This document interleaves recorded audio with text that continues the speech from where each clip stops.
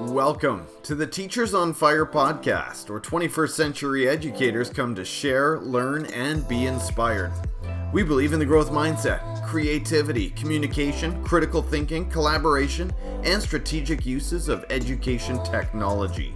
Our mission is to share news and views from teachers who are crushing it in the classroom and making a difference for learners everywhere.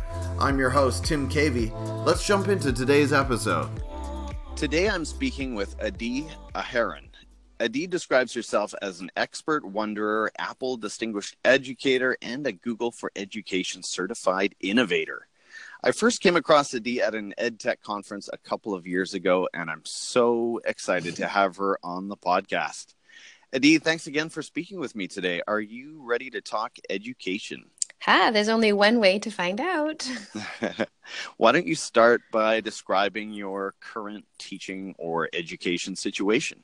Sure. So right now I work at an independent all-girls school in Vancouver, and I live outside of Vancouver, so I have a long commute, and that's part of what led me to what I'm doing today. But my title at the school is Technology Integration Specialist, and my job is that I get to work with teachers and students from grade 1 to 7 to figure out the best way to use technology and understanding the why behind why we're using the technologies that we're using.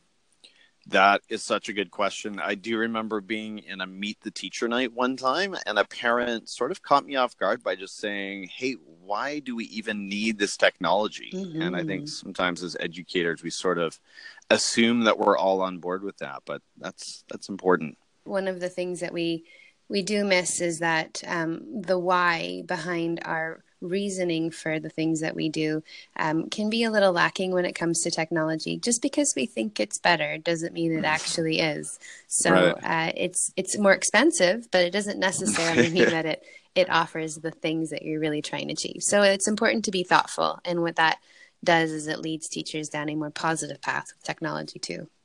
Mm-hmm. Adi, tell us about a low moment that you faced in your teaching or education career, some kind of a challenge, and how you overcame it.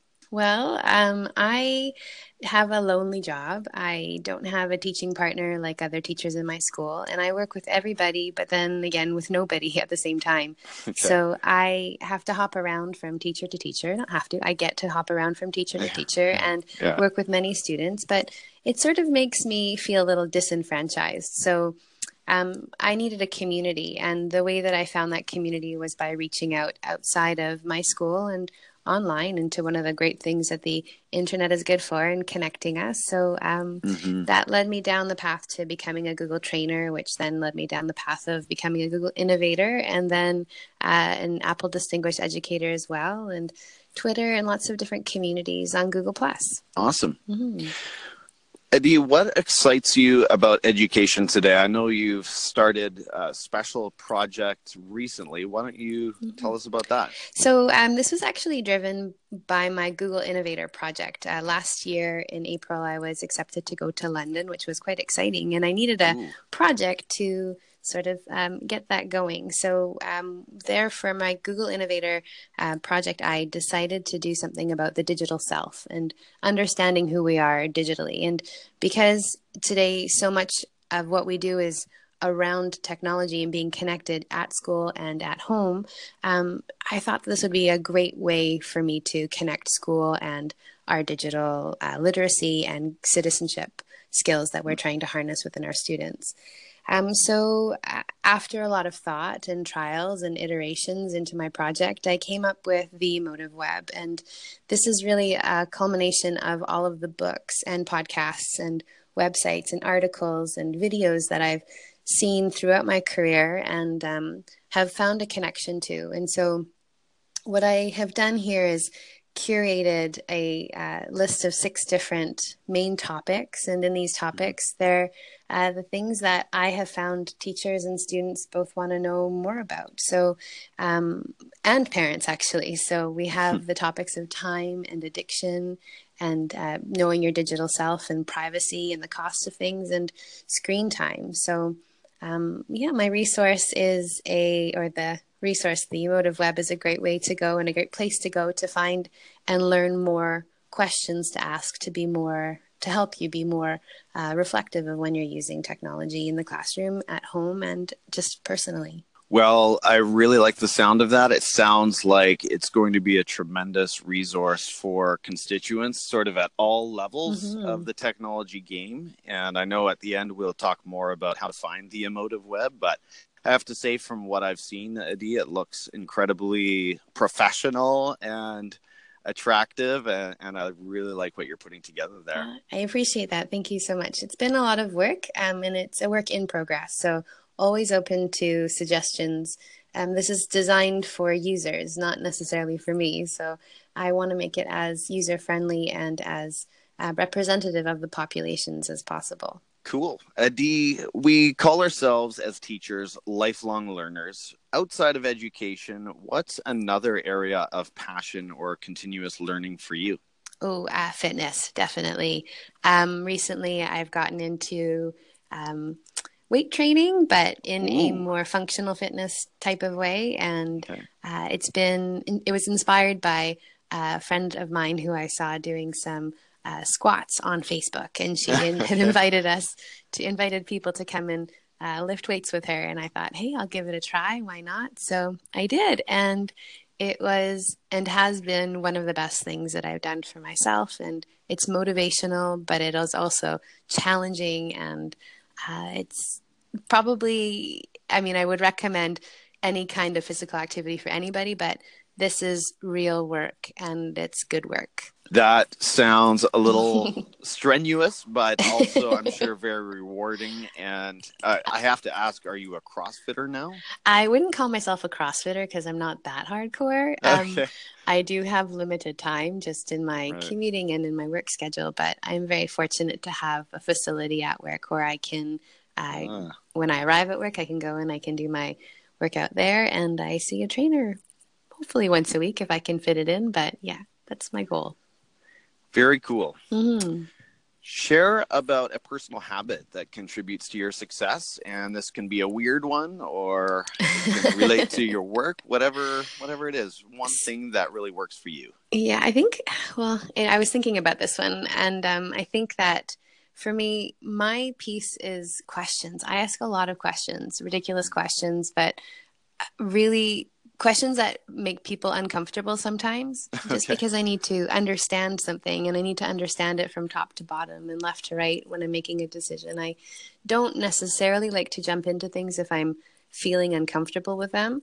And especially when it comes to educational practice, I ask way too many questions sometimes, but I think it's really good. And in my question asking, I get to be reflective about what we're all doing. And in my reflection, I get to help other people with the things that I see and I have observed in different parts of education. That makes a lot of sense. Mm-hmm. Adi, we're moving now into some rapid fire recommendations. So I'm going to start by asking you to tell us about one education leader that we need to be following on Twitter. I don't know if education leader, but one thought leader I would say is Manoush Zomorodi. She is the host of the Note to Self podcast, and she's edgy, she's real, and she's honest when it comes to digital and connected and accelerated lives. Awesome. Mm-hmm. Point us next to an EdTech tool. Now you are an EdTech master, so this might be a hard question, but point us to one that you currently love using in your classroom or your practice. 100% Breakout. I love Breakout EDU. It was introduced to me when I went to London last year for my Google Innovator project, and we did a digital breakout, and it was so fantastic. I can't even rave about it enough. It was so great. And since then, I've brought it into the classroom. I'm doing breakouts with all of the classes, and I have grade 6 and 7 students creating their own breakouts. So it's really been a wonderful tool. Now, I'm one of these people looking from the outside at breakouts. I'm always reading about them on Twitter. I have not experienced them. In brief, can you is it turning all the lights off in the room, or what's going on? Good question. It is an escape room brought into the classroom through a series of box boxes or locks and clues and questions and puzzles, and lights are on, and it's in a regular classroom or whatever space lends itself well to conducting the breakout. And the teacher can create the breakout her or himself, or it can be one of the breakouts that are available online. So Breakout EDU has a ton of breakouts that are there, user-generated or professionally generated.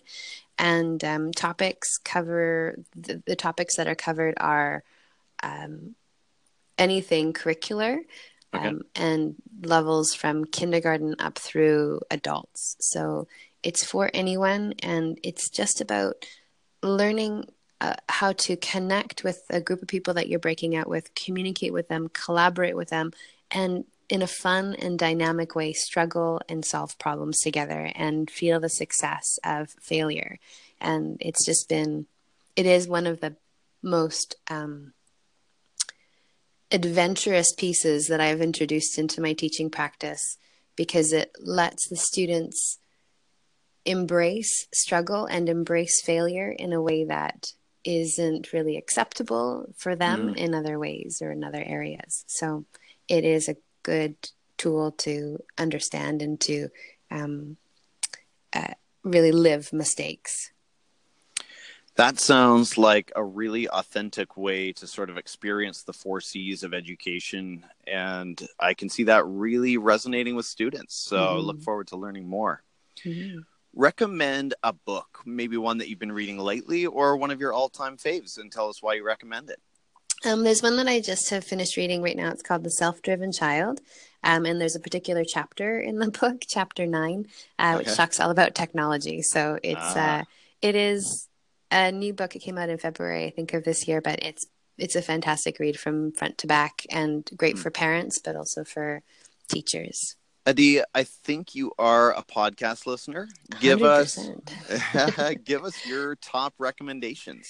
So, as I had mentioned at the beginning, I have a long commute, and in this time, I do listen to a lot of audiobooks and a lot of podcasts. And so here are, I'm going to give you a few because one is not good enough. Note to Self, which is Manusha Marodi. She's also the author of a book called Bored and Brilliant. IRL, Online Life is Real Life. It's a really great, different look into the way that technology is being influenced and how we're being influenced by technology. The Hidden Brain is a podcast through, I think, NPR, and it talks about the psychological side of different things. And it talks a lot about, it has several different podcasts about technology and related things to that. So that's why I find that one interesting. The Change Agent is a new one. I think there are only 6 or 7 episodes in this one, so it's not a regular podcast. It's done by New York Times and Charles Duhigg, who is the author of a book, which is also really good, Smarter, Faster, Better. And the last one I'll recommend is one called What Were You Thinking, which is actually an Audible special or whatever those ones are called. It's done by Dina Temple-Raston, and she is a reporter who goes to different situations and scenarios and talks about the adolescent brain. Also fascinating. Well, I can't wait to add these to my list. And I don't know about your podcast list, but I'm always either adding or trying desperately to keep a lid on how many I'm downloading at once. But those sound like some really good ones. Tell us also about one YouTube channel that you enjoy and why.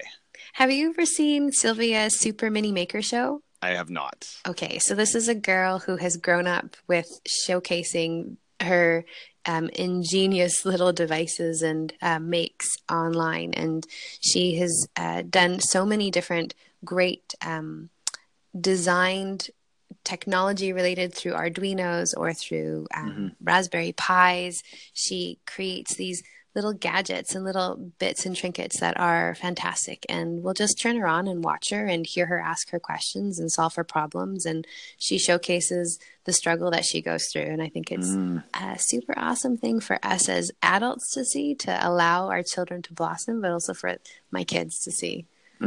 She sounds like the makerspace master, and I completely agree. I think we need to model and we need to show our students that a struggle is part of the process, and it's part of Part of growing. Finally, Adi, just for fun, you're at the end of your day, you're out of energy, your brain is fried. What are you watching on Netflix right now?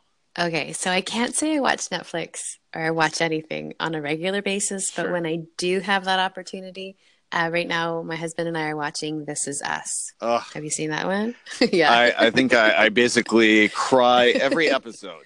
Yeah. Yes. So I have to work myself up for it. So I have to psych myself up to watch it, but it is just the best. It is so great. It makes life seem so important, and it doesn't make it. It touches your heart in a way that just is so special.